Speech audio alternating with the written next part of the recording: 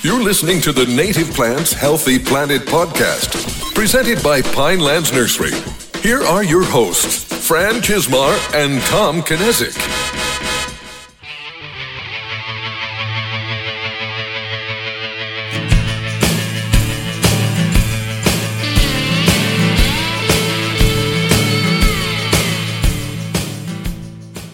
Welcome back to The Buzz, brought to you by the Native Plants Healthy Planet podcast, presented by Pinelands Nursery. I am Fran Chismar. And I'm Tom Knezick, and today we have episode 75. Yeah, I guess it would be helpful if I actually updated that. And it's a little bit different today. It is. We still have a lot of our great segments, but not quite as many because we have a special interactive activity. Interactive for us, not interactive for you. No, it's either going to be great radio or great podcasting or absolutely horrible podcasting. Yeah, I have a feeling it's going to be the latter. But we'll see. We won't know until we do it. Yeah, one of our coworkers came up with an idea, and we decided to incorporate it. So we're excited. It's something that I'm going to fail at miserably, and it's always a contest, and I know I'm going to fail. Yeah. So well, I'm not happy about that. So, no, I know. But another thing we wanted to add to this episode was kind of a recap of our last episode. We had a really fantastic discussion with 4 just excellent guests, and all about some of basically women and working their way into ecology. Yeah, and it was a lot to unpack for me. There was a lot there that I wasn't expecting to hear. No, I really couldn't wait to edit that one, to listen to it, because I needed to listen. It was so much that I felt like I needed to go back and revisit. And, I couldn't stop thinking about that episode for quite some time after we recorded. There were, like you said, it was a lot to unpack, and I just did a lot of reflecting over the years in my time in the industry. And it just, I was disappointed in myself that there were so many things that were brought up that I'd never thought about. Yeah. Oh, yeah. And that was when I don't remember exactly how we worded the question, but asked, like, what were some of the things that were challenges to get into ecology, horticulture, those kind of things. And I was expecting, I had a professor who really held me back because he didn't respect me because I was a woman, those kind of answers. Or I had a coworker who was really sexist. And I wasn't expecting to hear, it's hard to find gloves. It's hard to find clothes and boots to wear in this, and then on top of that, maternity clothes to wear in the field. That was not something I considered. Because it doesn't affect us. Yeah, and it just made you realize the gender bias that's built in to this industry or this part of the industry that because it doesn't affect us, you don't really think about it. And until the internet became more popular, I had a really hard time finding shoes that fit me. Yeah. Just because you wear tall sizes, right? But that's like a whole nother level. Yeah, so I understand it's difficult to find things if you are outside of that norm. Yeah. But it seems like our industry has really just kind of restricted the norm, and you can't necessarily fault a lot of these companies because 99% of what they're making is for they're producing something for a certain clientele that tends to be heavily male dominated. Well, now the market's kind of swinging that there is a need for those kind of things, and maybe the market hasn't shifted to supplying women's outdoor workwear as fast as it should have. And there's been a lot of growth, not just in that aspect. And I thought about this after the night after we recorded. The nursery industry in the late 80s, early 90s was still very much like the Wild West. Mm-hmm. Now, I worked for a company, and on the facility I was at, we had 26 miles of greenhouse. That's massive. And when I first started working there in 1992, we only had radios for the spring season, and all of our equipment was leased and went back after the spring season. So if you had bald and burlap trees that need to be moved, you were doing it by hand because you didn't need the machine. We actually would have a party at the end of at Memorial Day for the end of shipping season, and you didn't ship between Memorial Day and Labor Day. Wow. Because you just did production, like you weren't open for business. And that's hard to believe. But it was like people wandered around the nursery. You couldn't even get in touch with them. No one had it was, pre-cell phone. You didn't have a radio. Like imagine 26 miles of greenhouse and people just scattering and not knowing, what they were doing or where they were at. It was, and some of the things that I've witnessed during those years were somewhat a little funny and somewhat appalling, depending on the severity of different things. But it's come a long way. It really was the Wild West when I think about just how it operated then and how it like I said, I had bosses that had bars in their office and you would drink during the day, it was just accept it. Yeah. But and I guess I really got tuned into this subject. It was probably 3 or 4 years ago now. There's a horticultural program put out by, I guess it's through Texas A&M, called EAGLE, which is Executive Academy for Growth and Leadership. And it focuses really on the finances of running a nursery and the business aspects. But we had a really great coordinator for that, Kelly O'Reilly, and she brought this up. Now, I went through the program. My brother went through the program after me. There wasn't a single woman in my class when we would have these meetings. Kelly was the only woman in the room, typically. And then when we have these reunion events where we kind of just all get together for 3 days with everyone who's gone through the program, and you kind of break down. And there's a handful of women in the room, but I don't want to even say it. It's a 75-25 split at best. So, still heavily male dominated. And she just brought it to everyone's attention, just saying, hey, this is something that's been an issue in the nursery industry, been an issue just overall. You guys being the forward thinkers already from a business standpoint need to be the ones that are on top of this and addressing this, not just at your own institutions and businesses, but in the nursery industry as a whole. You need to be policing this better than you have, because no one has been doing it. So she brought it to everyone's attention. That really just kind of took it home and said, I hadn't even thought about a lot of that stuff. No, and as an outsider looking at that, there's a couple ways you can look at it. For me, at least, that I can see it. If you're sending someone to the EAGLE program, you're making an investment because it's not something that's inexpensive. It's, you're making an investment in that person and your company by sending someone to that company. Yep. So, and it's a lot of generational nurserymen, I would imagine. Like a lot of the people that I've heard you mention are like the sons of people that own nurseries. So it's a lot of generations coming in, but either there aren't the women there that want to come in, or they're not being given the opportunity that someone sees and says, I don't know if I value you to this company as much as that investment. And I wouldn't go as that far with that program. I think it's more so it just reflects the actual breakdown of the industry more than anything. Because there's some of those second generation people that are there are women. So I think it just kind of reflects what the industry looks like. But one of the things I reflect back on too is how different Pinelands Nursery has been. That my parents started it, because our nursery wasn't like that. Even now, it's like if you look at our management team, it's a pretty even split. It probably even leans. I'm trying to go through my head right now. It's probably 60-40. It might even lean slightly more female than male. But so that was never a thing for me. Is when I looked at the nursery industry, in my experiences, there was just as many women as there were men. And that was, I think, one of the things my parents really valued was making sure that there was that split, because everyone has different innate skills. They have different ways of thinking of things. And if you have a demographic that is heavily skewed one way, well, they're probably all going to think very similarly. When you have it where it's a little bit more diverse, well, they're going to bring different backgrounds, different experiences.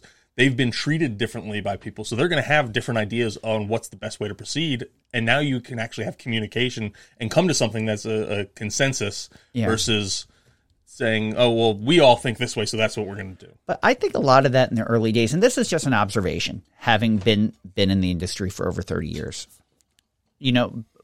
back in the 80s, there were people that had college degrees that were in the industry, but it wasn't a requirement, and it wasn't because as Amy and Dr. Eckel mentioned, Amy Green, a lot of those degrees didn't exist. Yeah. They just wanted workers. And if you were a good worker, you could kind of move up through the ranks. So it was something that gravitated, I think, more a male audience to do that work. And that's kind of how it progressed. It's a lot different now. A lot of these positions, they want a college degree, and now these programs exist, and it's more of a split coming into it. So it's changed in that aspect, just as far as a professionalism aspect to the job. It's just working your way through the ranks. I think really I'm one of the last generations where you could be at the position that I'm at without having had gone to college. It was just the timing and time frame. I don't know if that happened much after me. Yeah, but the big takeaway was that we need to have more diversity in nature, in ecology, in native plants, in the nursery trade, because we need all those different perspectives to make it something that's good for everyone, because it is for everybody. Nature is for everyone. It's all inclusive. And now this is Fran and I as white men saying this, but for far too long it's been dictated by white men what nature is and who can go to nature. And even though our public national parks and those kind of things, they're for everybody, but when you go to them, you only see certain people. It's a difference in philosophy, because somewhere someone calling the shots isn't looking at nature. It's something that we're all a part of. It's something that they own, and they're going to control who gets to do what with it. And that's an older mentality that's starting to change, but you still have that in certain aspects. Yeah. So, but it shouldn't be that way. We do need completely. We need all different perspectives for it, and that's the only way it's going to get better. Yeah. But at the end of the day, it's a conversation I'm proud of, not because we had 4 wonderful women on, but we had 4 wonderful people 4 wonderful guests that I hope we can have on again at some point and on their own to really expand on what they're doing, because they're doing some really amazing things. They all do incredible work, and I look up to all of them for the work that they're doing. I was very happy to be able to have a conversation and sit, and be part of it with them. Exactly. So, no, it was a lot to take in, and I'm still kind of unpacking it now, but it's I'm sure we'll bring it up on numerous occasions as we go through future episodes. But we want to make sure that we do keep visiting plants. I know we're the Native Plants Healthy Planet that finds a way to not talk about plants a lot, but they're important parts. Our focus started out on on native plants, and it's kind of focused to healthy, or shifted to healthy ecology. Yeah, healthy planet. I just felt there were parts of that podcast where I felt that I wasn't qualified to be there to do it. I'm like, who am I as a white male to be talking about women in ecology? Because I'm not a woman in ecology, these people are, but I felt like almost as if I was doing a disservice by who I wasn't representing it well. I did the best I could, and I tried not to insult anyone and just ask the best questions I could. But I was at an internal conflict the entire time we were doing that. Yeah. So, but we got a lot of great feedback. If you have feedback that you've kind of been on the fence about giving us, especially in regards to that episode, let us know. We want to know, even if it's just a personal email. We love to hear it and help us guide us going forward. We want to have more of these types of conversations in the future. That's the essence of Rooted Discussion. It really is, and I'm happy with those conversations that we've had. Yeah. So, but with that, let's get into our regular scheduled programming, and we're gonna start. I switched it back. I didn't like our little shift. You know what? Last time. I didn't like it either. Thank you. And even my wife, who makes a lot of the graphics for our social media, listens to the podcast, and she's like, "Did you guys not do this? That's hot this week?"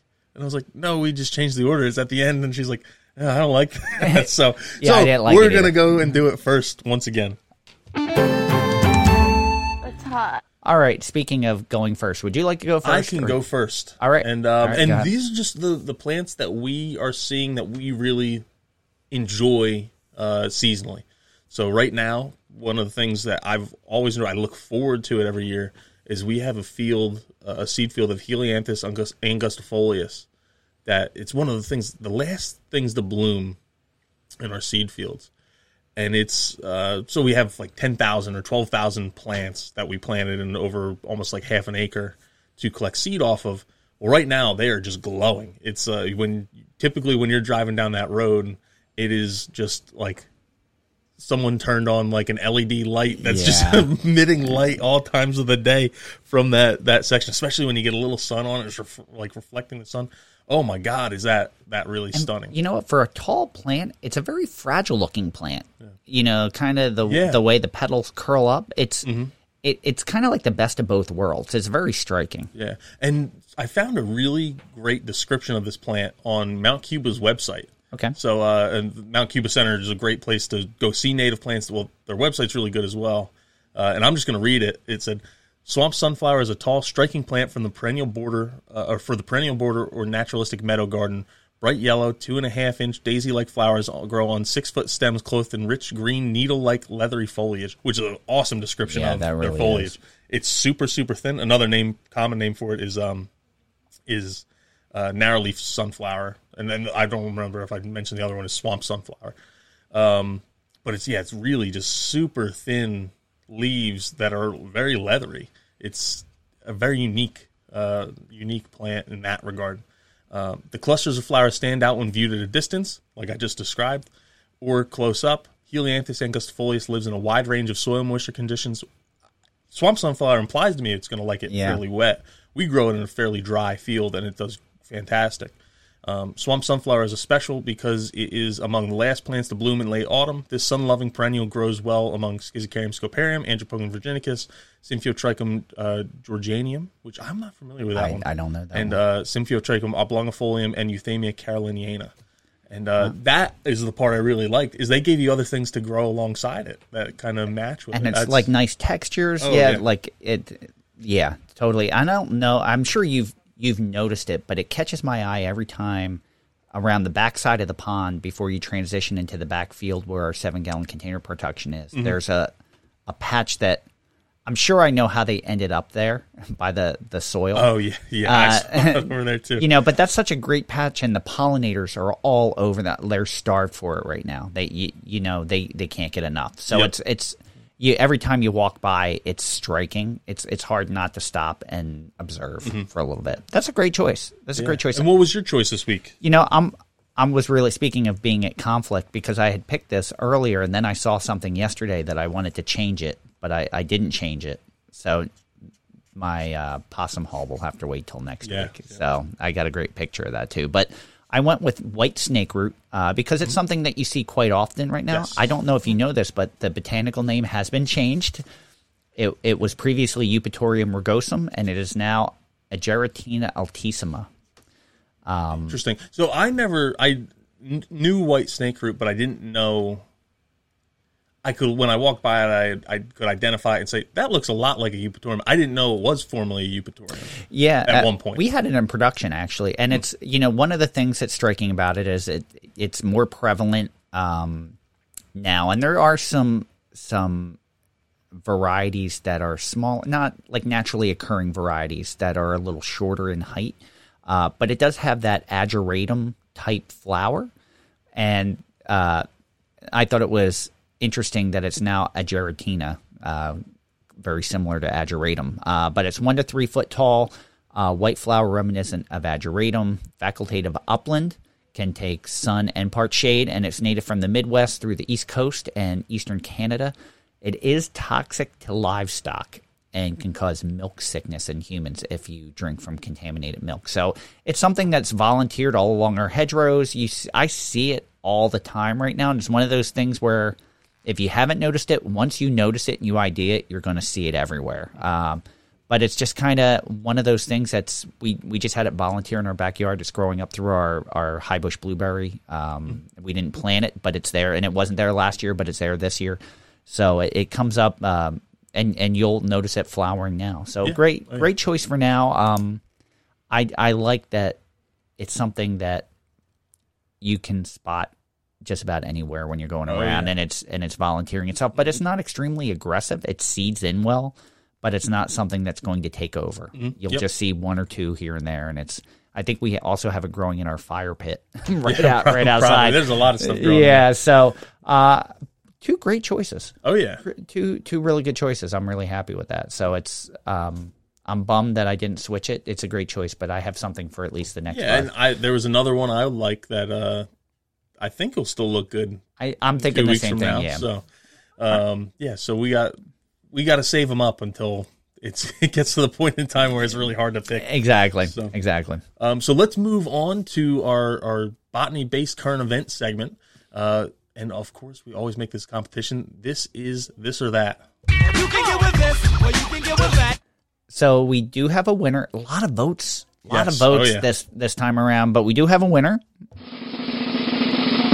Tom takes it this week, 18-15. That was very close. That was actually it got closer at the end. You were way ahead, and I kind of slowly was picking up some votes over time. We had, in my mind, while not necessarily plant related, two really good articles. Mine being about how I didn't like the title. I never like the titles of the articles. Because they make it clickbait almost. Yes, like it was, LEDs are worse than regular lights, but it was really, lights are worse than no lights for moth populations, at least in that segment of the United Kingdom where they were conducting the study. But I have a feeling that's worldwide. But, so that was a really cool article. And then your article I thought was really good as well. Yeah, and that was one that was recommended to me by one of our coworkers. And there's actually a few articles. I didn't even realize it. The one I used was not the article that she recommended to me. There were multiple articles written on the same topic. The other one was more, the one that I didn't see was more based on how important Atlantic white cedar are to our forests in New Jersey and how devastating it is that we're losing that. Yeah. This one focused more on the art aspect and awareness of it, but still great articles and different ways of approaching things. I think it's funny that again you took the scientific one. We're switching roles. We did, yeah. We did switch roles, and you won with it too. Yeah. So I'll go first this time. All right, sounds good. Since then, my article was from SmithsonianMag.com, and it was by Elizabeth Gamillo. I'm going to go with Gamillo. And I would agree. It was titled "American Bumblebees Have Nearly Vanished from 8 States." Oh, and I'll rephrase it. American bumblebee has nearly vanished from 8 states. And a couple snippets from that article. The American bumblebee, Bombus pennsylvanicus, which to me sounds like some kind of ancient Roman or Greek leader, like in between Julius Caesar and Caesar Augustus, there was Bombus pennsylvanicus. I guess it is Latin, right? It does kind of sound like that. But, So one's abundant and found lazily floating around in grasslands, open prairies, and some urban areas throughout the United States now face a rapidly declining population. According to a proposed rule released in the U.S.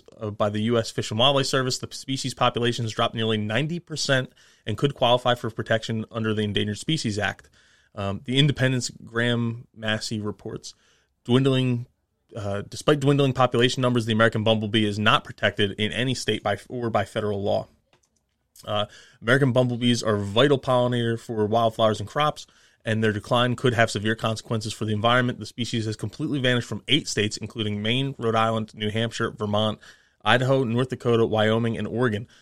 Very interesting to me that it's been basically the Pacific Northwest and the Northeast. The far Northeast is where it has, especially when I think about Maine, New Hampshire, Vermont, not incredibly developed or populated areas either. Yeah, and my guess on those is that there's probably, I'm not saying that they're not affected by invasives, but not the same way we are in New Jersey and New York, I would imagine. I don't know that for sure. Yeah. So Ben Turner reported that from Live Science. The bumblebee species has declined by 99% in New York, and in the Midwest and Southeast, populations have dropped more than 50%.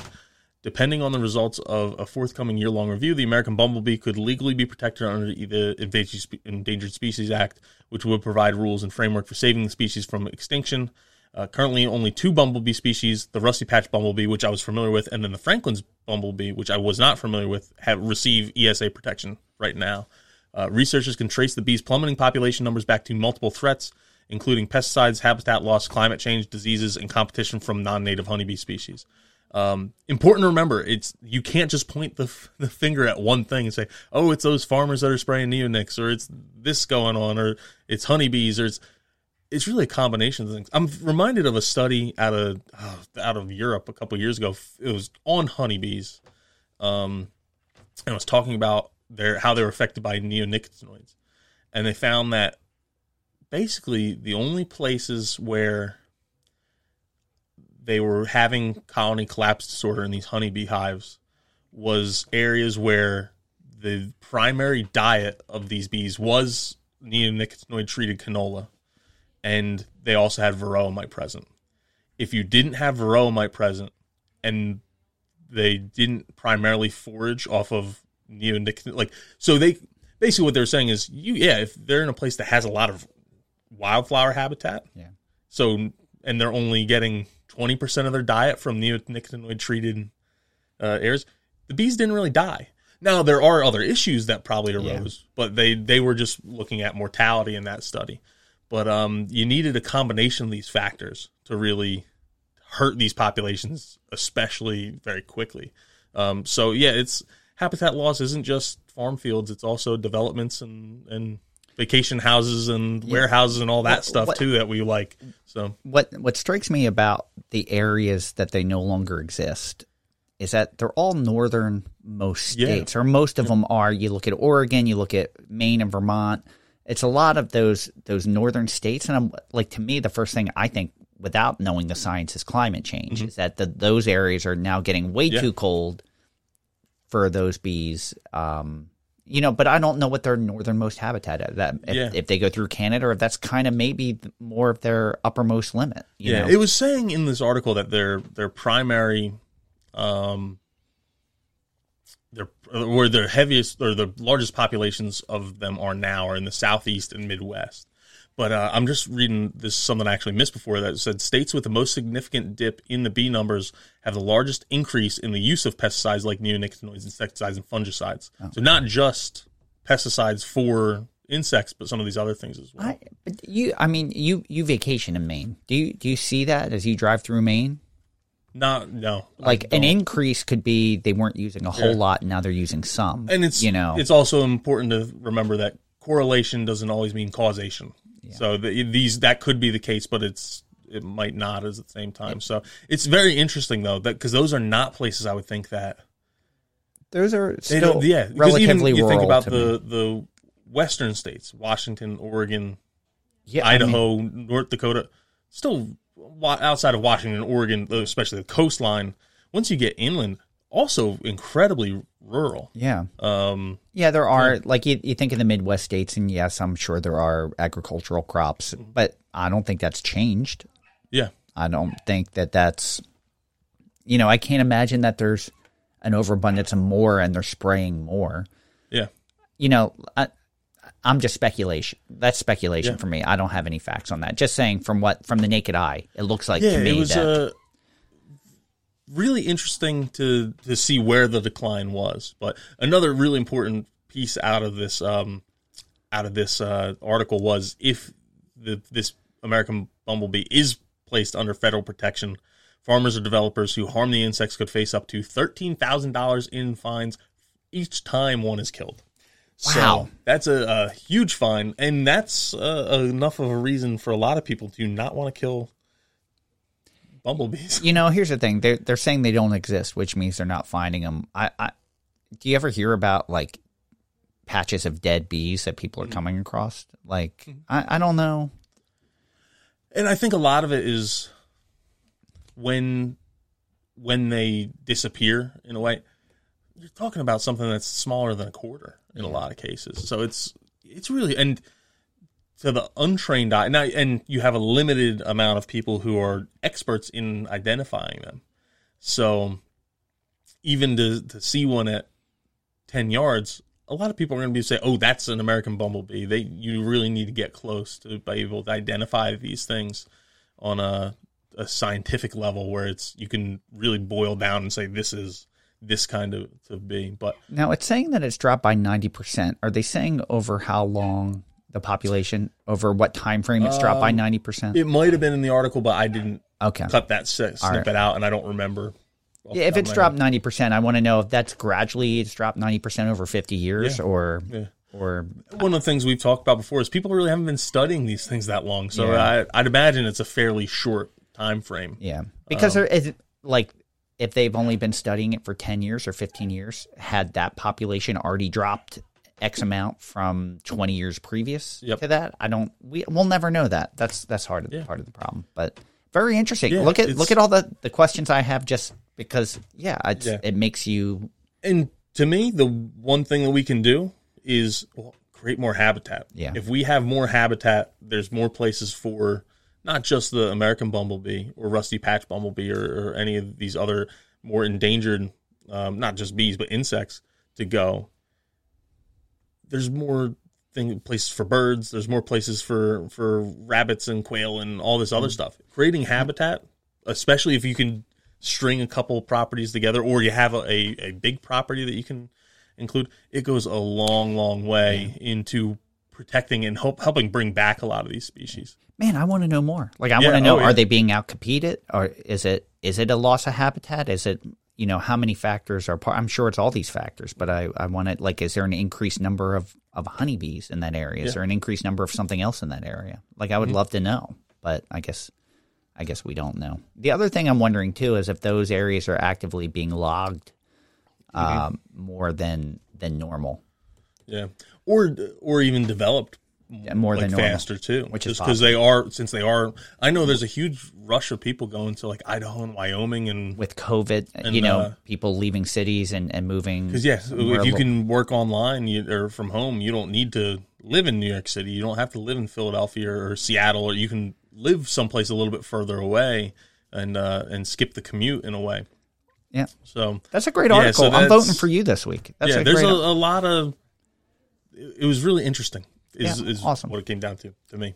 Awesome. So I picked something this week that I thought would resonate with our listeners, and it's actually on a similar topic. One of our listeners posted something in the Native Plants Healthy Planet Facebook group about a homeowners association in Maryland. So I had actually picked this article prior to seeing that, but the name of the article is How to Go Wild Without Getting Sued, and it's an opinion piece by Erica Graves in the Madison Park Times. And again, I'm just going to read a few excerpts. I probably put way too much of the article in our notes, but I'll read some. Dennis Moriarty, an 80-year-old veteran in Kansas City, was sick of mowing a 60-degree sloping front lawn. Traditional lawns require massive quantities of water, fertilizer, weed killers, which poison the groundwater, and gas for power motors, which pollutes the air. Moriarty came up with a solution that would be easier on him and the environment while inviting and feeding a chorus of birds, butterflies, bees, and beneficial pollinators. According to NPR station KCUR, at the start of the pandemic in April 2020, Moriarty covered his 1,500-square-foot terraced lawn with plastic to solarize and kill the grass and planted wildflower seed, including 10 species of native plants. Let's see. Oh, that's just a link to it. Moriarty received a warning that he was violating city code banning the overgrowth of rank weeds and noxious plants. Moriarty was told if he didn't cut them down, he would face a court date and up to a $500 fine. The code, written in a way that really makes no sense to anyone who has grown plants, cites that unattended vegetation may grow higher than 10 inches. Trees seem to be exempt from weed status, which will shock anyone who's met an ailanthus growing from their concrete. Basically, anything attended is all right, but whose definition of tending are we using? Marie Antoinette's, Mother Nature's, or somewhere in between? If anyone did this, you know how many bees, butterflies, and hummingbirds are attracted to this, Moriarty stated. The city code isn't realistic in the first place. And a lot of times you find that these codes, I just read somewhere in our township talk where I live, complaining that they were doing something and they got a summons and a fine from the township saying that their lawn wasn't mowed, and they were trying to work more into a meadow. So thousands retweeted Moriarty's Twitter post, spurring a supportive editorial in the Kansas City Star and a phone call from the mayor. While the issue is not yet resolved, it seems like it was mainly an issue of tidiness. The Department of Neighborhoods has an unwritten policy of looking the other way on native plants if it doesn't appear too overgrown. The Kansas City Code expected a weed is accept it, a weed is generally defined as an unwanted plant, leaving it largely a matter of perspective. For instance, the leaves of dandelions, the sworn scourge of lawn growers, are nutritional powerhouses in a salad and the flower brew of a sweet wine. Home gardeners like Moriarty have the right idea of supporting pollinators and the environment through more sustainable planting, but the practice has yet to be fully mainstream, causing the occasional Mrs. Kravitz, remember Bree Witch, to drop a dime on their neighbor for a weedy yard. And it goes on to list what other states use as statutes in keeping things tidy. And that's something Tom and I actually did a talk last night, and we were saying just if you're planting native plants and trying to have your neighbors accept it, if it's something they're not accustomed to, sometimes a border may help just make it a little more tidy and more formal looking as to what they're accustomed to. And sometimes you have to keep it neat just to make it more accepted. So, even though people are really moving in the right direction, we're actually moving faster than state or local statutes that to know how to accept this. And it's very radical to some of our neighbors. So it's something we've talked about before, is for some of the stuff you got to challenge the social norm and point out there's really no reason for the social norm that we have. Yeah. It's there might be an ordinance, but why is the ordinance there? Oh, it's because we need to do this. Well, what's the actual benefit of that? If you keep asking why, especially when it's why do we have lawns, there really isn't a reason, at least a pertinent reason to why we have lawns today. Now, there are places like, okay, we want to play soccer. Yeah, you need to have nicely mowed grass if you want to do that activity. Most people aren't playing soccer in their front yards. It's wasted space. They don't want to go on the lawn because they don't want to ruin the lines they have in it and all that. I can stand on my front yard and quickly assess if I were to turn my yard into a meadow. I can look up and down the street and I can tell exactly who are the people that would complain. And it's because it's their Sunday morning routine, and they spend all day in their yard, and that is their link to nature. They're not going and taking hikes. They're spending the day in the wild is taming their lawn. And I know it would be challenged, and it's a matter of perception, and it takes someone to start, and it takes a lot of people to voice their opinion and hopefully make a change in local statutes that allow some of this. And it may be compromising as well. You can't be, we want this because this is right. It may be you can have this, but under these scenarios. Exactly. And if it's one of those things where you can have that fight, or you can move somewhere where it's more acceptable and you can do what you want. But it's going to take baby steps. But at least it's making headlines. It caused a stir on social media, on Twitter, and we're seeing lots of articles about this. And this is somewhere that happened in Kansas City, which I love. I didn't say whether it was Kansas City, Missouri, or Kansas City, Kansas, but they're the same place. I'm sure they would disagree with you. But two great articles.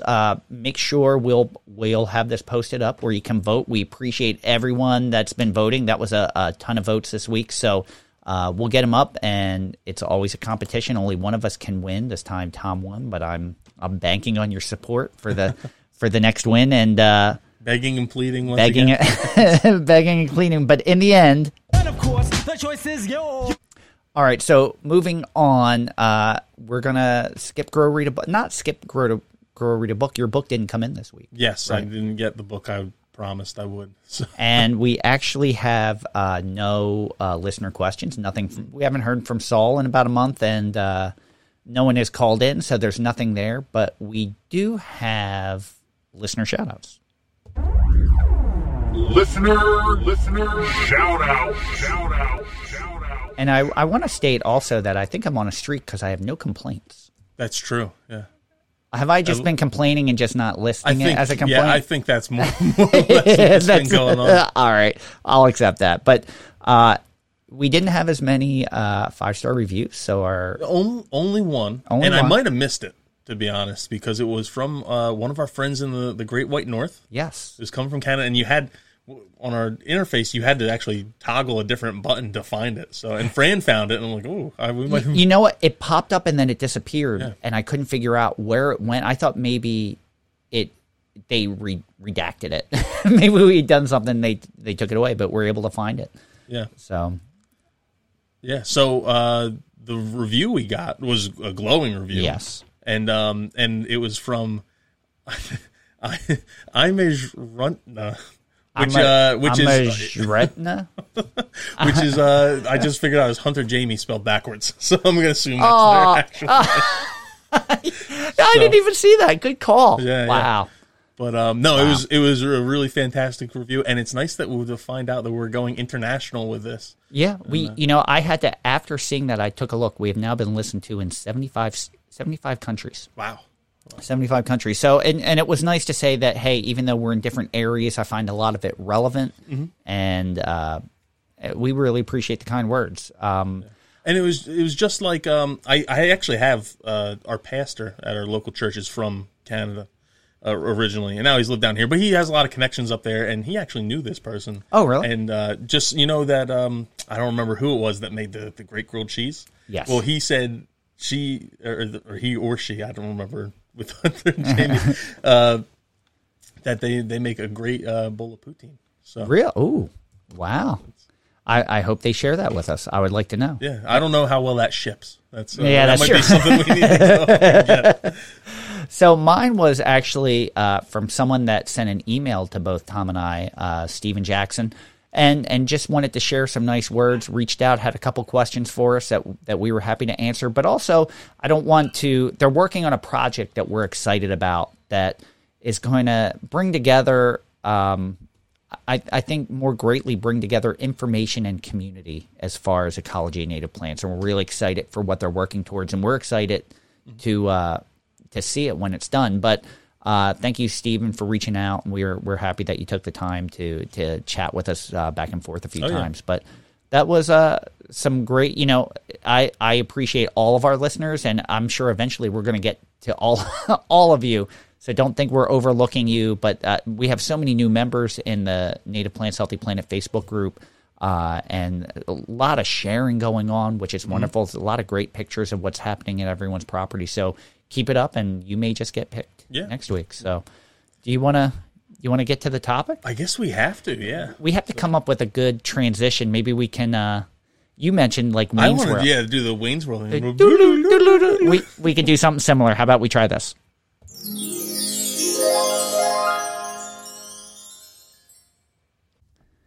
So we brought our coworker in, and we're going to start this segment, which we're really excited about. This came together really quickly because it was kind of just mentioned just a couple days ago.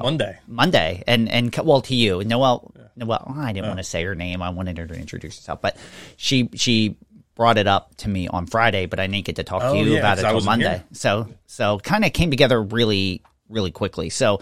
Why don't you introduce yourself, who you are, and what you do, and then tell us what we're going to do. Yeah. Because it's a little bit of a surprise to us. We kind of know, but we don't really know. It is a surprise, a native seed surprise. Hi, everyone. My name is Noelle Walters, and I am the seed sales gal inventory, and I do a little bit of harvesting myself, and I work a lot with the seed group that handles all of our native seed for sale. And today, we're playing a fun little game called Smell the Seed, the native seed, to be specific. And Fran and Tom are going to have a lovely time smelling 10 varieties of native species, and they have to guess what the species is. And the winner takes all the Jolly Rancher candy I have.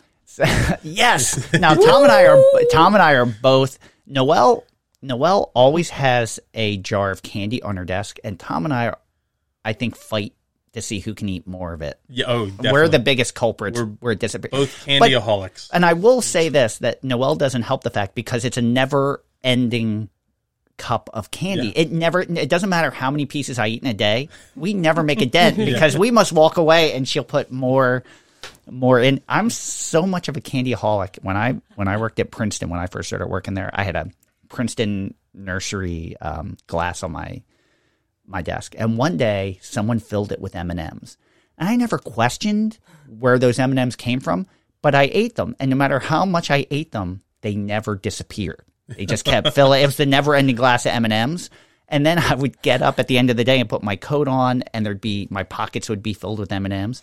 And I gained 75 pounds in like the first year I worked there. Seriously, like I like ballooned, and then I took it all off. But they laughed. They're like, "You never asked like who was giving you the candy?" I'm like, I didn't want it to end. I was afraid if I questioned it, it would stop. So you're definitely barking up the right tree with offering candy as a reward, because we're both online with that. Yeah, and for everyone who doesn't know, we work with I don't even know how many, a couple hundred different species of plants, and then nearly 100 species of seed.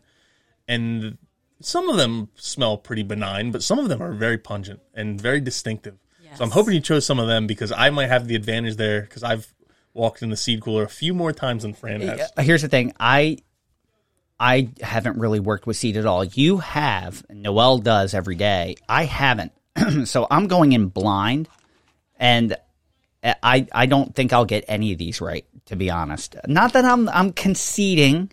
I'm just saying I don't have a lot of faith in my choices. But this is either going to be great podcasting or horrible podcasting, because you can't see our reactions. Well, you can if you go to YouTube and you can watch the video. We recommend you listening to it first and then heading over to YouTube for a second view, and you can take in all of our reactions for it. But how do you want to start? Where do you want to go with this? So I'll start with the first species. We shall see how good you guys are. All right. At smelling. So for those that aren't watching via YouTube, Noel has them in a bag that we can't see the seeds. So when you smell, try not to cheat and look into the bag, because you'll have an advantage, because I don't know. I know what a lot of this stuff starts to look like. So Tom is smelling the first one right now. That is a very delicious smelling species. Really? All right. So, I'm assuming that we're going to have things that range from delicious to downright nasty. Yeah. So all right. Tell me what you smell, Tom. Wait, hold on. I'm going to let Fran smell. Okay. Delicious? That's your, As my dad liked to say, it smells like money. All right. I can give a few hints. Or should we write it down and hold it up? I'm so going we to don't. Well, we should write it down just so. Okay. So you can't just say if you agree, go, oh yeah, I agree with that person. All right. This is a deep water, hardy perennial. All right, Tom and I, we should have like music when we're writing here. I don't. All right. Solitary yellow flowers. Whiteboards for this. All right. We don't have them. Do you want to? I think we got to hold them up at the same time. I want to change. Noel just gave a hint. Now I want to change too late. what. Too late. No, You already wrote it down. I'm changing it. Wait, no one gave their answer yet. I have to.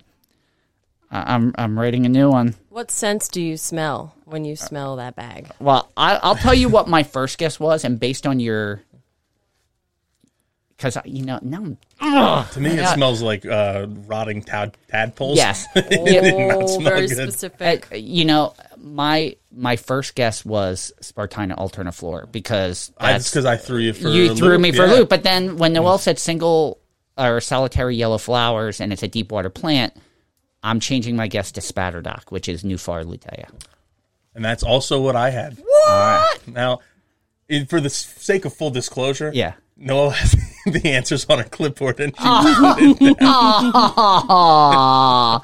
Did you see all the answers? No, just the first one. Okay, all right. Don't put your clipboard down. Don't put your clipboard down. Dang. All right, so we do have coffee beans to cleanse our palate in between. Man, I had no idea that Nuphar was as pungent as that. Yeah. And it would make sense, being a deep water plant, being submerged in water, that it would have a scent like that to me. When it gets aerobic, because I guess the seed's probably anaerobic for a lot of the time. Yeah. It's in a place where there isn't accessible oxygen. But I really need to cleanse it. I was saying, you had me thrown for a loop because I was expecting something sweet. I was like, that's not sweet. It's a pretty cool native plant. Oh yeah, no, it's an amazing. So for listeners that don't know Spatterdock, it can be aggressive. It can grow into up to 3 feet of permanent inundation and tidal zone. So it's a lot of the time where we're at near the Delaware River, you kind of see it in that tidal area. It can grow up to 6 to 7 feet tall. And there's Nuphar lutea, there's Nuphar advena, so then that depends whether the leaves are standing upright out of the water or laying flat like a lily pad. Mm-hmm. But that single solitary yellow flower is a giveaway when you see it, if you're confused if it's lotus or fragrant white water lily. That yellow flower kind of gives it away for you to help you ID it. But it can be aggressive. It can definitely, you don't have to plant a lot of it to get it to take. All right, sorry. Okay, so next one, let me know if you want hints. I have lots of fun facts about each of All right, these let us, flowers. do you want to agree to only ask for hints if we have no clue? Yes. All right. Like, let me see if I can get it first. Based on the smell of the last one, I was going to go with Spartina, but your hint, if it wasn't for your hint, I would have guessed wrong. And I have This a one's feeling. very mild. Get in there. Yeah, you're, Like, you really need to, Do you really? Okay. to get in there to get all a right, whiff. here we go. Let's see here.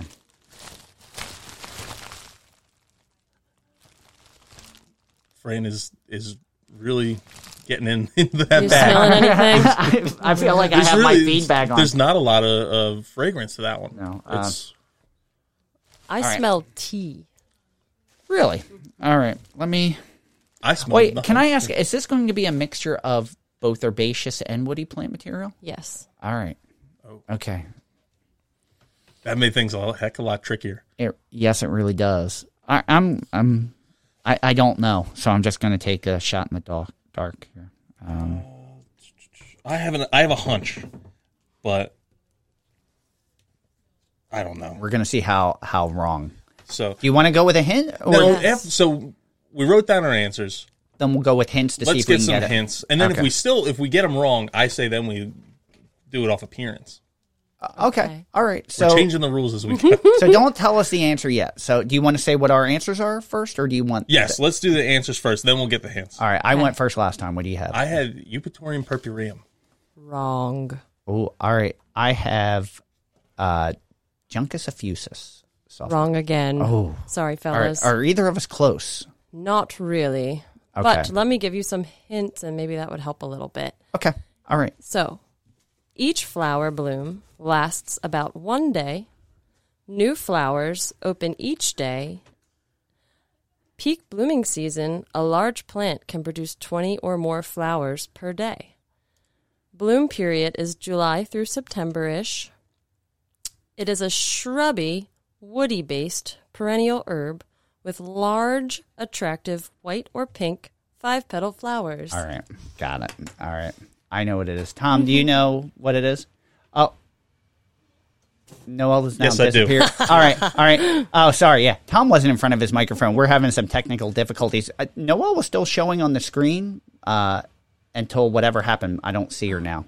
Everyone can still hear you, though, because you're through our soundboard, so you don't have to worry about that. But as Tom works on the technical difficulties, my guess is... Oh, wait. I might not be able to do that, Drum actually. roll, Hold on. please. All right, hold on.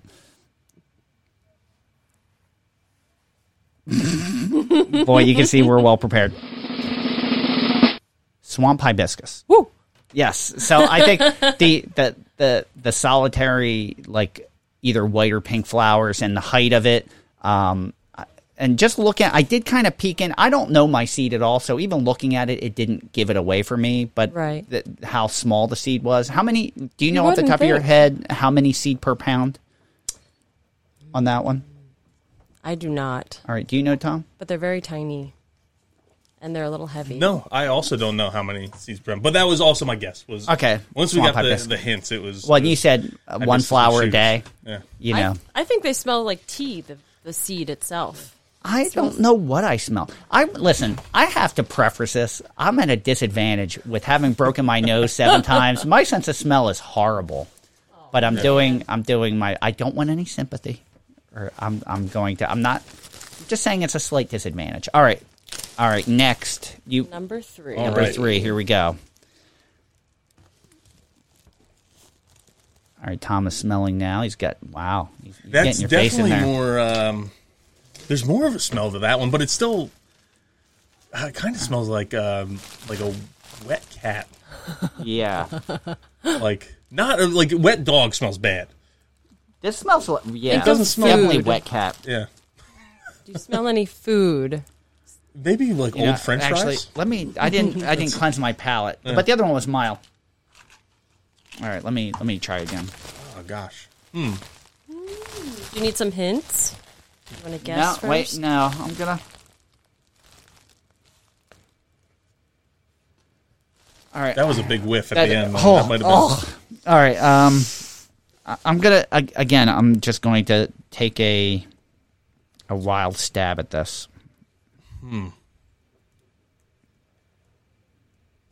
You know, I'm going here. Here's my line of reasoning that the first one that was pungent in a bad way was a deep water plant. So I'm going to go for something more wetland and something that may be in a similar condition. So I'm going to guess soft stem bulrush. Wrong. I man. guessed. I went with our first Good woody guess. plant, Thank and you. I guessed Spirea latifolia. Ooh. Darn. Also wrong. All right. Let Now, me- wait, before you give us any clues, we're either of, because someone did woody and someone did herbaceous, are either of us on the right track? No, answer's no, the answer is no. No. No, not really. Okay. All right. It's a native species. All A right. cool season, low growing plant. Has grass like leaves from a bulb below the ground. Although most of its growth takes place in cool weather, the umbrella cluster of small pink flowers rise up and tower over the leaves like a chandelier during the summer months. Does that help at all? Is it It helped me. Allium cernulum? Yep. Yes. All right, which is Ding, ding, nodding, ding, ding, nodding ding. onion. So that was a great description, by Yeah, the way. oh, yeah. So, would you have guessed that that's what that No. seed would Well, smell like?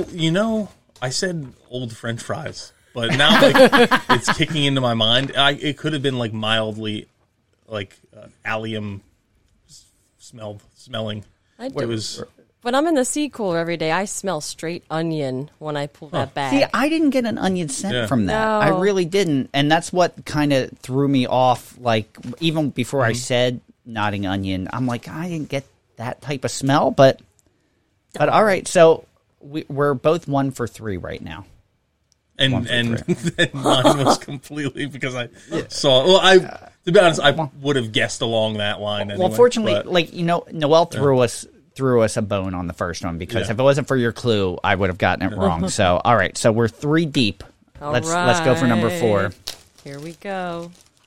now this coffee bean smells like slightly salty to me. I don't know if you're getting that at all. It's an Arabica. Yeah.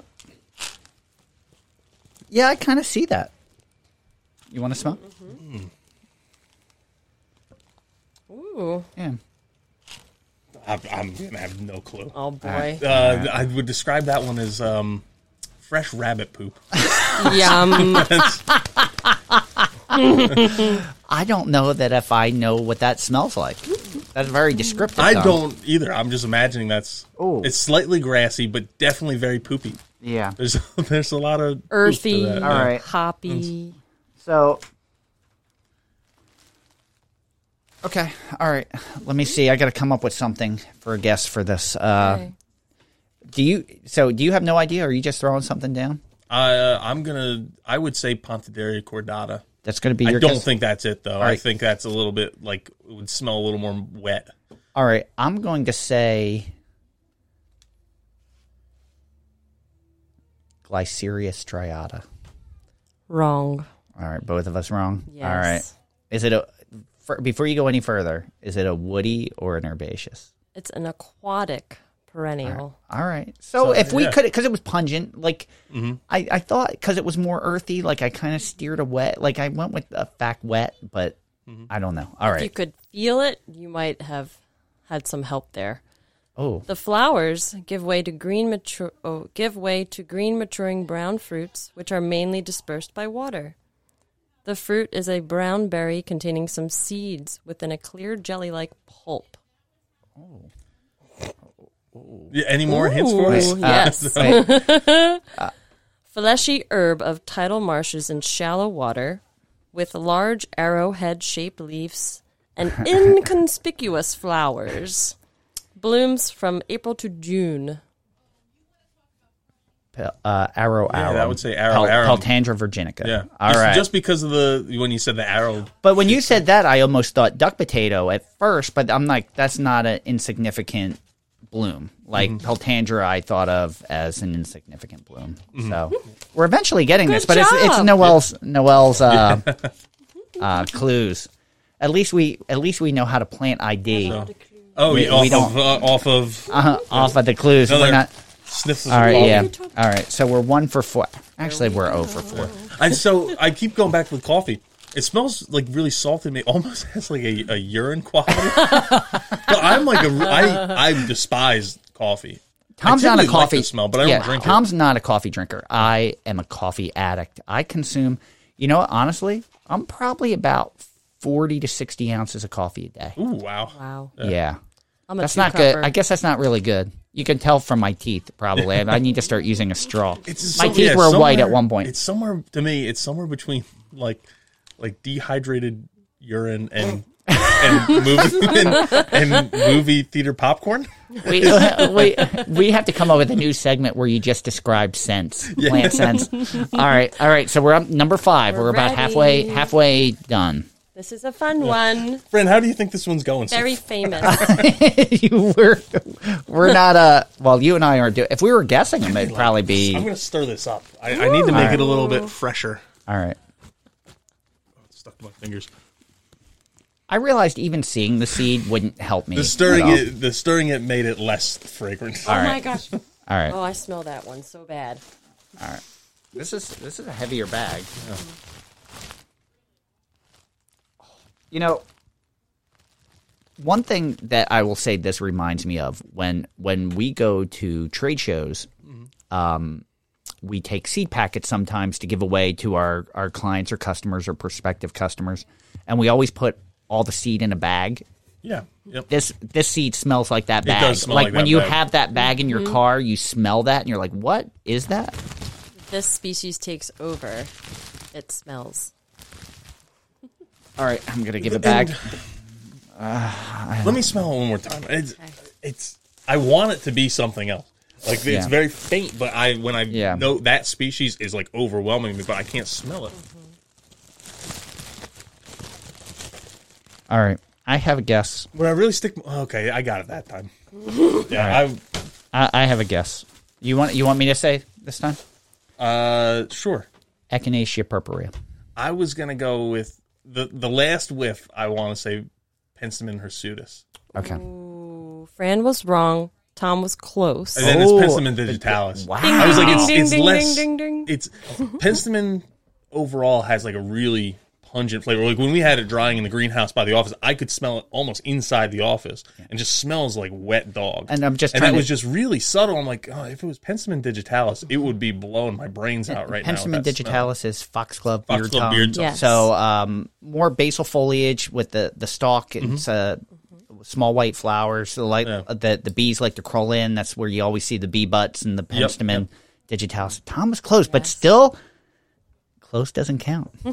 So we're still both 1 for 5. All right. I should have went with I knew that one was going to pop up at some point. It's know what? But fragrant. I was like, that doesn't really smell like it to me. But you were so close. Yeah. So close. And that's not one we take to trade shows. Like I was saying, when you said hirsutus, I was like, oh, you should have went digitalis. Oh wait, that smells really clean. And yeah, that smells like really clean. I wonder how our listeners are taking to this right now. I have no idea. We're trying to be as descriptive as possible. I'm going to assume not well.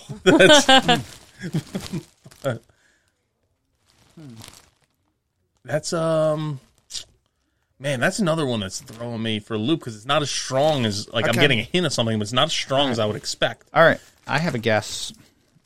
Do you want to go? Let me smell one more time. Get a deep whiff.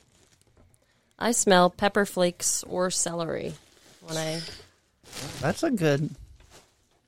For this one, I would say. I don't think this is right. I'm going to say Echinacea purpurea. I'm rating my answer. I'm saying Clethra ulnifolia.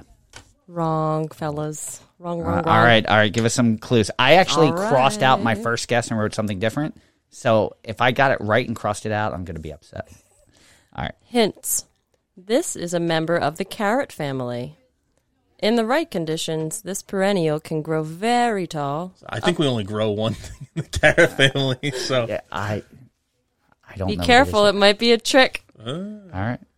It normally gets to be around 4 feet tall, blooms from July to September. Coarse flowers and leaves make it largely ignored by deer and rabbits. Prefers to grow in medium wet to medium dry soils, like sites with full sun. Small native bees, moths, and flies will nectar on this plant. And it is one of the host plants of the black swallowtail. Last hint would give it away, so I'll wait. All right. Do you know what it is? 'Cause I know don't. what it is. All right, go ahead. I was going to say it's Zizia aurea. Wrong. Really? Ooh, all That right, was wait. the trick. All right, You all right, fell hold on. for it. All right, wait. Let me take a guess first. So, I'm just trying to think real quick. Man, I don't know that I have. What else is, 4 foot coarse flowers and coarse leaves? Man, I don't know. And you said fern-like foliage? Was it? I'm trying to remember. I don't remember that. I don't. It was I don't one of the think- first. I don't think I have a. Maybe I'm thinking Coarse carrot. flowers and leaves. Okay. The Latin name was chosen because the leaves look like a yucca plant.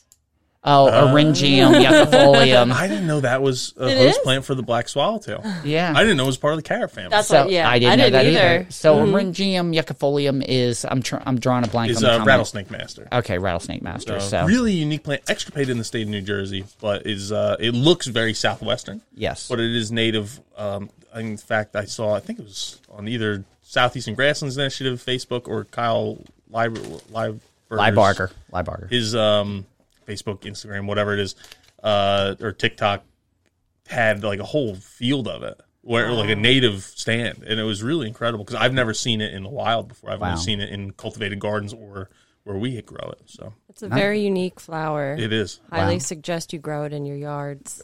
So, and it is a great plant. And this is a great thing for everyone. You know, we talk about becoming one with nature and getting to know nature. Like, how often do you smell the seed? Or like a lot of our listeners, because they're having trouble getting native plants, are starting from seed. So some of you have experience with it, but get to know it. Get to know what the seed smells like. Get to know a little bit. You know, it's part of the story. It's part of the process of becoming familiar with it, and, Yeah. and it's all aspects. And it just shows how unfamiliar, because it's an aspect of my job that I don't have, and this is all new to me. Obviously, from my 1 out of 6 score, Yeah. that's And the one is generous because we The got one it is on the generous. hints. It was, and, yeah. and I got it because I accidentally cheated. all right. There's some What- seed species that are beautiful. They look pebbly, Oh, and they could be jewelry-esque almost. all right. I am All right. ready for the next Ready, one. Freddy. Here we go. I think I have some penstemon stuck in the back of my nose now. It's like clouding my.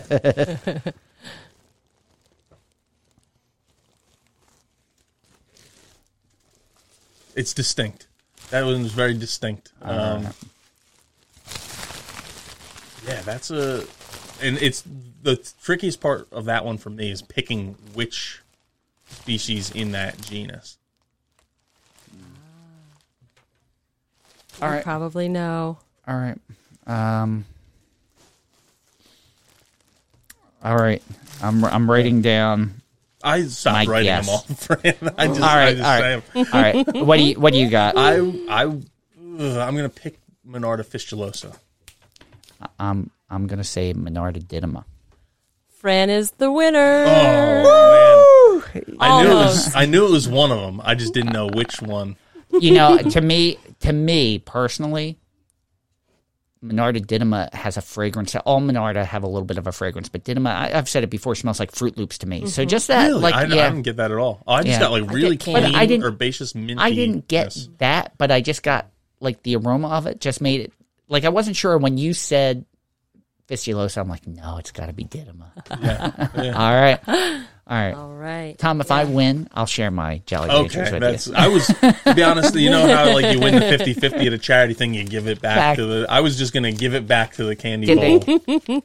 Yeah, I guess I could do that too. Maybe I can pick out some of my favorite We're the only flavors. ones who go in there anyway. Yeah, we're going to eat it anyway.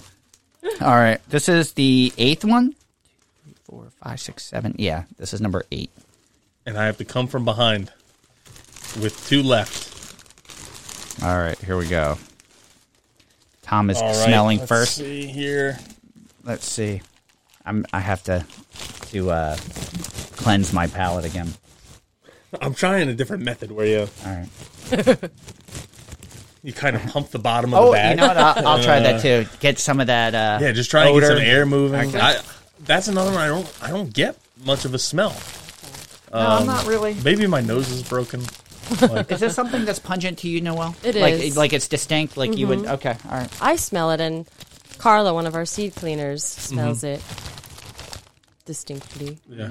I don't really have it. I want to smell that one more time too. Just I gotta. All right. I have no clue. All right. No idea. I don't say anything yet because I don't have it. Okay. All right, go ahead. I have a guess. I know I'm off. But. I'm gonna let you guess first because I don't have one yet. Columbogrostis canadensis. I know that's not right. No, that's wrong. That was like no. You're not even close. Oh man, I'm gonna go with Monarda Fishliosa again. Just think my nose is not picking up as much mint as I need to. All right. Wrong. All right. Give us some Wrong. Give us some clues. All right. Perennial wildflower found in dry meadows, fields, thickets, open woods, upland prairies, and along roadsides. Its clumping form is stiff, erect, and compact. Clusters of showy white and lavender flowers bloom from July to October. Grows to be 2 to 4 feet tall. Spreads to form small colonies. Grows best in full or partial sun and prefers medium to wet soil. It has a particularly strong something aroma. I don't want to ruin it. All right. Especially when crushed or cut. Bees and butterflies love their flowers and enjoy consuming the foliage. That did not make it any easier for me. No. I felt like that was half describing a bunch of different things. Is it Pygnanthamum? Mountain mint? Yeah. All right. Really? Wow. Tenufolium. I got from the Slender crushed mountain mint. from the crushed leaves. I was thinking it's got to be a minty I would have aroma. thought that would smell way more minty Yeah. than it did. It was very mild. It was very mild. Maybe yeah. I grabbed a mild bag. Yeah. But that's been the kind of theme with all of these for me. Is I feel Yeah. like they're way less pronounced than I remember them, and it's been throwing me off. All right, we're to number 9. Number 9. Is this lucky number 9 Yeah, for so Tom? now I need to get both of them right to tie. To come out. Yeah. All right. You're. All right. This bag is heavier. Oh, okay. Ooh, that smells like tobacco. Really? Well, we don't grow any Nicotiana, so. All right, here we go. Tom's taking a nice long swig of this one, actually. All right. That's a tricky one. I'm like trying to like feel through the bag. That's that immediate hit I got vanished. The second, it just kept getting less and less and less.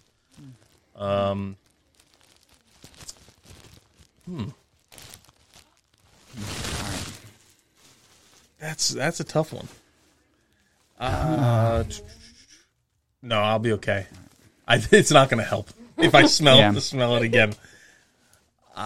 I'm going to guess Indian grass. I'm going to guess Zizia aurea. Ding, ding, ding, ding, ding. Fran was correct. Oh, gosh. Well, I have to admit I cheated. The label was in the bag, and I read it. So I didn't know. I would not have guessed Zizia, so we're both wrong on that one. I think it smells like a carrot top. Did you guys get that smell at all? No. No, I didn't. I don't know what. It's one of those, now that you mentioned it, I'm like, I just didn't know what a carrot top smelled like, really. Yeah. But You know, it's really interesting. Some of them have, like, the first one we did, the Spatterdock, was very, like, rotten smell, and some of them have like a little bit of a rotten smell, and then some are so clean and earthy that it's hard to really, for me, detect. Yeah, what and none of these have been the same. No, like, they've all been I guess different. what was the Noelle has done an incredible Arrow, job of picking. The Arrow Arum to you. the and the Spatterdock. They're on one end of was the like spectrum. It was the Spatterdock was the most pungent. The Arrow Arum was like approaching that, but it was like, I don't know, it didn't seem quite as wetland to me. All right, before we smell the last one, I want to give Tom the opportunity to tie. So before you give us the seed, just tell us whether it's herbaceous or woody. So at least we can narrow our guesses, because we're all over I the feel like place. this is helping you more than it's helping me. That's All right, then don't. All right, and I leave it. can't tie anyway. All right, okay. You know what? All right, then don't tell us. Don't tell us. We'll. This is our last one, so Tom needs to guess this one for the tie, or I can guess this one for the all-out win. We're all rooting for you. All right, Come on, let's Tom. go. Ooh, I can smell If it. it wasn't over for the here. Menard Didyma. I don't even need to smell it again. That's, All right, let's. All right, all right. I'm going back to my very first guess.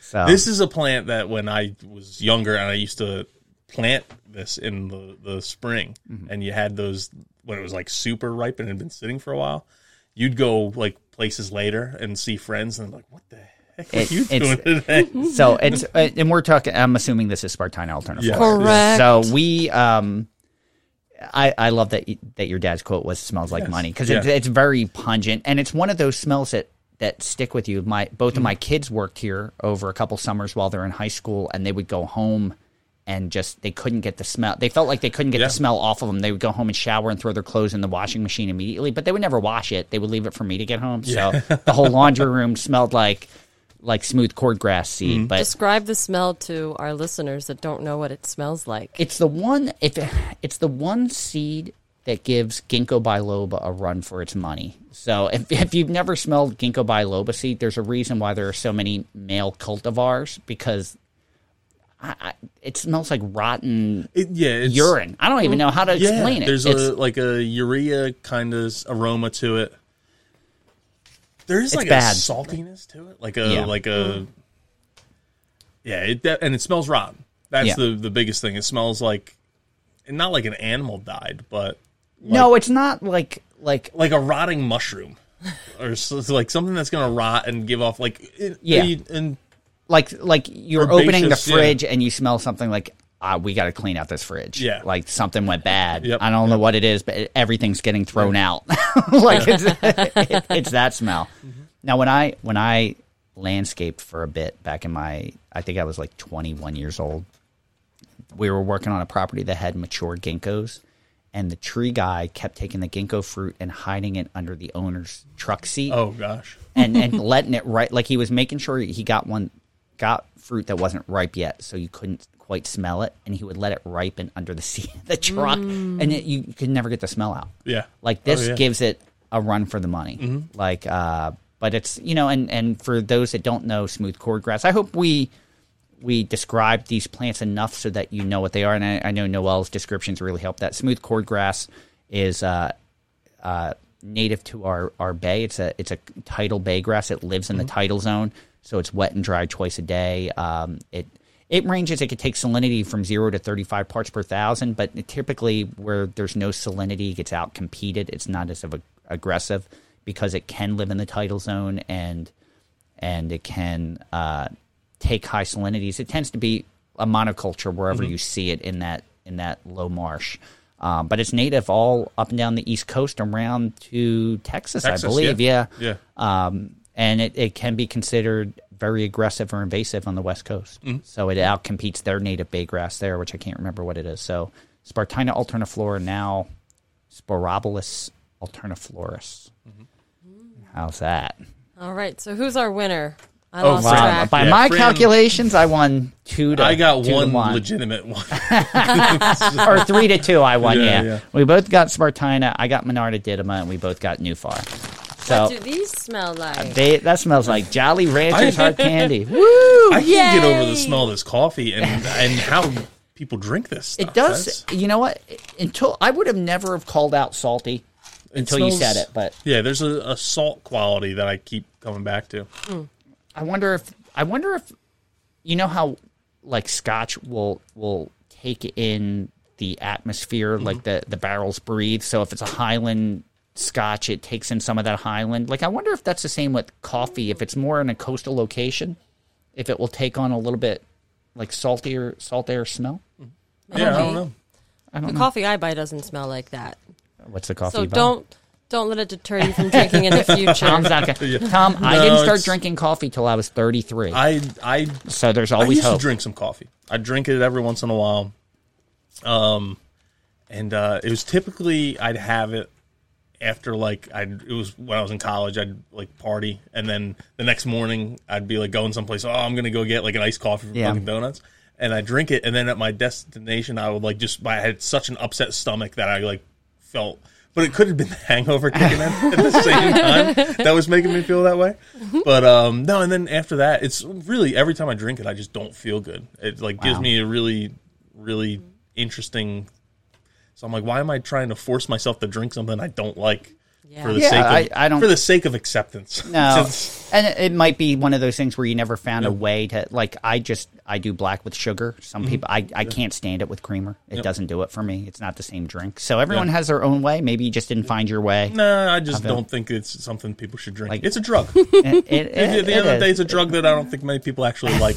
I like it. Agatha drinks it. They pretend they like it. Agatha drinks the it social black. aspect of it. Black, and the stronger the better. Like she wants like a bold blend and no sugar. Like, and that's pretty hardcore for me. It is. So creamer's my weakness. That's something. It just changes it for me. The interesting thing is, and because in Italy when my wife and I were on a honeymoon, like I had espresso there. I've had espresso here. That doesn't affect me. Really? I can drink that and I'm okay. But if I have like American brewed coffee, I don't feel good. I feel like really sick. Well, I think for my victory, I'm going to just steal a couple grape Jolly Ranchers out of this and donate it back to the pot so we can all share. That's my give back. I just want a couple grapes out of it. And I guess our listeners will let us know if they enjoyed this. If they enjoyed this, we can do round 2 and give you a shot at redemption where we do another round of seed smelling. So I wonder if we can do it with other things too. Like blooms at certain times, like disguise the blooms. Maybe we can do that and try to get an idea of, or leaves if we know they're fragrant to crush them up and try to guess. So great idea. This may just be the start of the competition. So it's like the nursery Olympics. Yeah. So Noelle, before we let you go, tell us a little bit about your background and how you got here. Well, I knew nothing about native plants until I stumbled across an Indeed app and applied for this job at Pinelands Nursery. And I love native plants now. I'm on board with it. Awesome. Before that, I've just been looking to be a farmer, learning about farming, different ways, organically, permaculture ways, and came across this farm and fell in love with natives, and that's what my life is about now. Awesome. I started a little nonprofit called Grateful Natives, and in my little town of Lindenwold, New Jersey, I'd like to plant some linden trees that are native, as well as lots of other lovely native plants to give the residents of my little town some joy. So that's what makes me happy. Awesome. Making other people happy. Well, you made us happy today. Oh, yeah. Even with some foul-smelling things. We're both smiling. So that was fun. That was a lot of fun. So I hope everyone enjoyed it. Noelle, thank you for joining guys. us. And something everyone can do at home, too. Yes. Do it with your kids. See if they like the smell of wet dog. Yeah, trust me, you'll never once you smell it, you'll never forget it. So that's the one nice thing about it. As long as you have that like scent memory, you'll remember. So Noelle, thank you very much for joining us. We have to whisk you out the same way we whisked you in.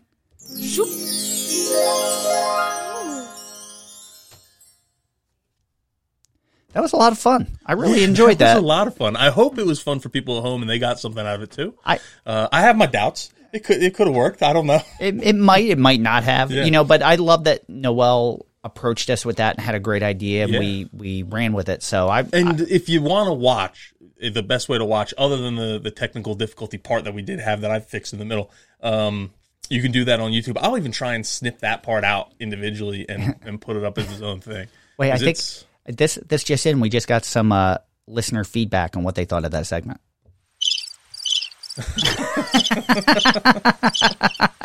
All right. Just kidding. So, just for the sake of time, we're going to skip doing a pod deck this buzz, and we're also starting to run short. We're starting to run out. I have to see if they came out with a volume 2 because I really enjoyed the spontaneity of that, definitely. And I'm kind of bummed that we're starting to. A lot of the ones that are left are things that we can't do.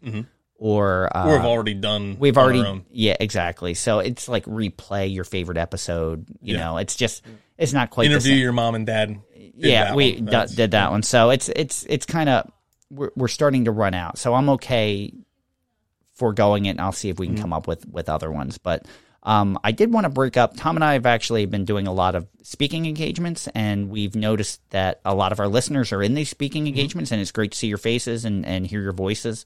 Because we don't get to interact that way. It's mostly us talking at you and not getting to interact. So, but one that is coming up that everyone can be a part of, if you'd like to hear the talk that we've been giving about growing the circle, the Bowman's Hill Wildflower Preserve Thursday Night Nature Talks happen every Thursday, and we're going to be speaking Thursday, November 11th, and we'll be concluding that series, the fall series, so we'll be the last speaker.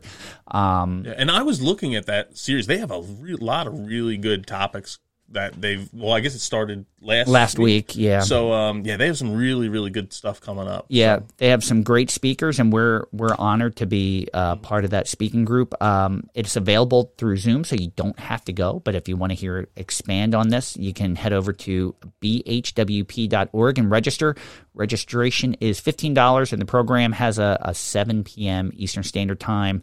It's supposed to be an hour, but let's be honest. When Tom and I start talking, we've been running about. we haven't kept it on an hour. We've been running about 75 minutes, and then like a 10 to 15 question and answer. So give yourself a good hour and a half.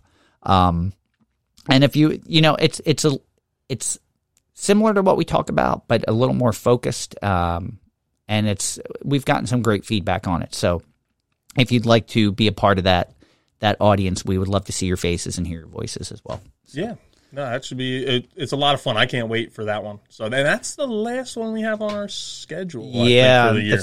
The fifth and final one for the year. So far, we're hoping we get a couple more. But with that, thank you for joining us today. We hope you enjoy listening to The Buzz. Thank you, everyone, for listening to Native Plants, Healthy Planet, presented by Pinelands Nursery. We're giving a big thank you to RJ Comer for our Buzz theme music. I know we've been talking about offering up a contest for new theme music. I don't think I want to change the Buzz music. I think that music is so the song Nightly Suicide by RJ Comer is so synonymous with the Buzz. I can't imagine changing that one, but maybe we could throw up Rooted Discussions and Meet the Guest music for competition, and more on that soon as we get closer to the end of the year. Make sure you stream or buy RJ's music on iTunes, Spotify, or wherever you get your music. Follow us on Twitter at Pineland Nursery, Facebook at Pinelands Nursery NJ, Instagram at Pinelands Nursery, or at Native Plants _Healthy Planet, and YouTube at Pinelands Nursery. The question and comment line's been a little quiet the last couple weeks, but we were on a roll, and then it kind of died off. So call us at 215-346-6189. I will repeat that, 215-346-6189. Ask a question or leave a comment. We're going to play it on a future episode of The Buzz and answer it to the best of our ability. Let's not forget the Native Plants Healthy Planet Facebook group. We're up over 750 members now, and the interaction has been wonderful. A lot of new faces and a lot of great conversations, so let's keep it going over there. So you can now buy Native Plants Healthy Planet t-shirts. You can find them on our website, www.nativeplantshealthyplanet.com. Right at the top, there's a link. It just says t-shirts or something like that. I always forget to look up what it actually says. But it has pictures of t-shirts. If you click there, it'll take you to our Teespring store. And all the proceeds from those shirts are going to the organizations that we're having on in some way. We've chosen 2 so far, and we can't wait until we build up enough of a bankroll that we can do it again in a month or 2 from now. They've been thrilled. We've been thrilled. We're happy to be able to do it, and you should all be proud of yourselves at the amount of money that we've been able to raise for these great organizations. We're really proud of everyone for doing that as well and pitching in. So, and I think they're pretty stylish. What about you, Fran? I'm not wearing one today, but Noelle was wearing one today. She had on I think it was Eat Native Plants shirt. I own, I think, 5 or 6 right now. So it's, I keep buying them. So it's becoming my everyday wardrobe. So, you can listen to the Native Plants Healthy Planet podcast on our website, www.nativeplantshealthyplanet.com. But let's be honest, you're probably going to listen to us on Apple Podcasts, Spotify, Stitcher, Podbean, really wherever you consume your podcast. When you do, if you can do us a big favor and leave us a review and subscribe to our channel. Don't just leave us a review, leave us a 5-star review. And if you add a little write-up, a little comment to that, I will pick you as my listener of the week on our next Buzz episode. Yes, make Tom do a lot of work. Yeah. Let's give him like 5-6 5-star reviews, so he has to do some research and do a background check on you, so he can give you some nice comments. So today was supposed to be my turn for Secret Night. I didn't forgot, prepare. and I didn't prepare last time, and Fran bailed me out and kind of reminded me of some stuff. But it was actually when we were doing the segment with Noel, and I'm sniffing these coffee beans. It brought me back to a moment in my like long ago past. When I was just a little kid. I guess I couldn't have been that little, because this building we're sitting in right now, our office now, was built. Okay. But I think it was fairly new. And in the back of the main office here, there's a kitchen, and they would have all the coffee. And I don't know where my brother and I got it from. It was my brother's idea. All right. Number one. And if you know my brother, he's a little wild. Yes. And, we weren't baseball fans, but I think we watched some cowboy movies. And one of the things that was notorious, especially with the 70s and 80s cowboy movies, is there was a lot of chewing tobacco going on. So we're like, oh, we want to be cowboys and chew tobacco or whatever. So we'd come in here and actually take coffee grounds and shove them in our mouth, like it was. And we didn't know what you didn't put it in your lip or anything. We just load our mouth with coffee grounds, so when we spit, it would come out really black, and pretend we were chewing tobacco that way. And my dad caught us the one time. He's like, "What the heck are you kids doing?" And then we told him that we want, and he's like, "Oh, if you really want to try chewing tobacco, I'll let you try chewing tobacco." And after church, this was a really. He brought us to after church on a Sunday. He brought us to a Wawa, and I think he picked up a bag of beech nut pouch chewing tobacco and brought us home. He's like, "Okay, guys, pull some out and put it in your mouth." And we pulled out, but we didn't know what to do. We didn't know that there's a process, and that you aren't just literally chewing this and swallow it. 30 seconds, we're both running out the back door, sliding by his door, vomiting over the porch railing. Oh man, that made me so sick. That was kind of very similar to my first shot. It was on a fishing trip with my dad and a friend of my dad's, and he did Red Man chewing tobacco, and that's not actually, I guess, very politically correct brand. But I mentioned something. He goes, "Oh, you want to try it? Let's go." Same thing. It within a minute, I was throwing up over in the bushes on the side of the lake. So, and my dad, that was one of the things he did really well. And I can't wait until my kids are old enough to do it to them, because he even with cigarettes, it was they had some friends that smoked, and we were on a camping trip, and we kept talking about cigarettes or whatever, and he's like, "Okay, let's go find your so and so, and you're gonna ask him for a cigarette." And I had to go up and I had to ask for one. My dad kind of gave the nod to let him know it was okay, and they gave us one, and we it was literally one puff, and what the hell is this? And spit it out and get rid of it, but he made us do it, really to just cement that bad memory in place.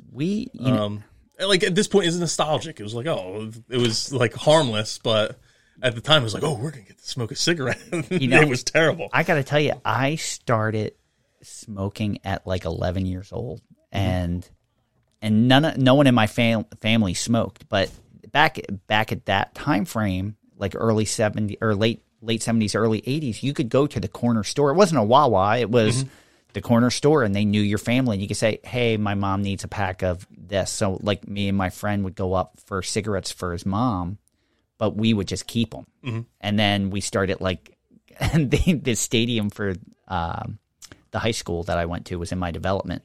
And there was a whole, we'd go after football games and look under the bleachers for half-smoked cigarettes. And, it was just funny, how easy we had access to it. And it didn't deter, that was one, chew, I never touched it again. But cigarettes didn't really, because back then, everyone smoked. It seemed like everyone smoked. So you're I guess I better, now how everyone drinks coffee. It's kind of everyone smoked. It's I guess I have to get used to this. This is what you do. But real quick, before I know we're getting way off topic, So I was at a trade show probably like about 16, 17 years ago, and we were in a restaurant, and at the end for dessert, we had Greek coffee. So the grounds are in the cup, and they pour the water over it. So when you're done, there's the bottom of the cup is filled with grounds. Yeah. I had never seen it done like that. So we were talking to the waiter saying, what do you do with this? You just leave it there? And he goes, yeah, I've seen some, like old school Greek men come in and actually take a little bit, with a spoon and eat it. I don't know if he was serious or joking, but I'm like, who wants to bet me to take a spoonful of, of coffee grounds? Oh my God. I took a spoonful and it like jammed in my gums between my teeth and wouldn't come out. Yeah. And I had to get up and leave the table and wash my mouth out in the sink in the bathroom. Yeah. And I still couldn't get like the grounds out of my mouth. Everyone was laughing at me for like an hour afterwards. They're like, you idiot. And I'm like, he said that people eat it. I don't know. I know better now. Oh yeah. When we were kids, we didn't mind it. My brother had been doing it and he told me that we should do it together the one time. And I did it. And I'm like, I don't know why we're doing this, but it's not that bad. It was better than when he convinced me to eat worms and we had to wash them off in the mud puddle. But I'll save that story for That'll be another secret. All right. I think with that, we should close this one out. With that, I'm Tom. Thank you, everyone. And I am Fran. Thanks again, everyone. We'll see you next week. We're actually our guest is going to lead us more on we're going towards a Halloween theme the next couple weeks. So our next guest will be a little more spooky, scary. You think? Yeah, maybe a little bit. Probably not, but but it's going to be more Halloween themed. So we're excited for the next couple episodes. So make sure you tune in next week, and until then, keep it native.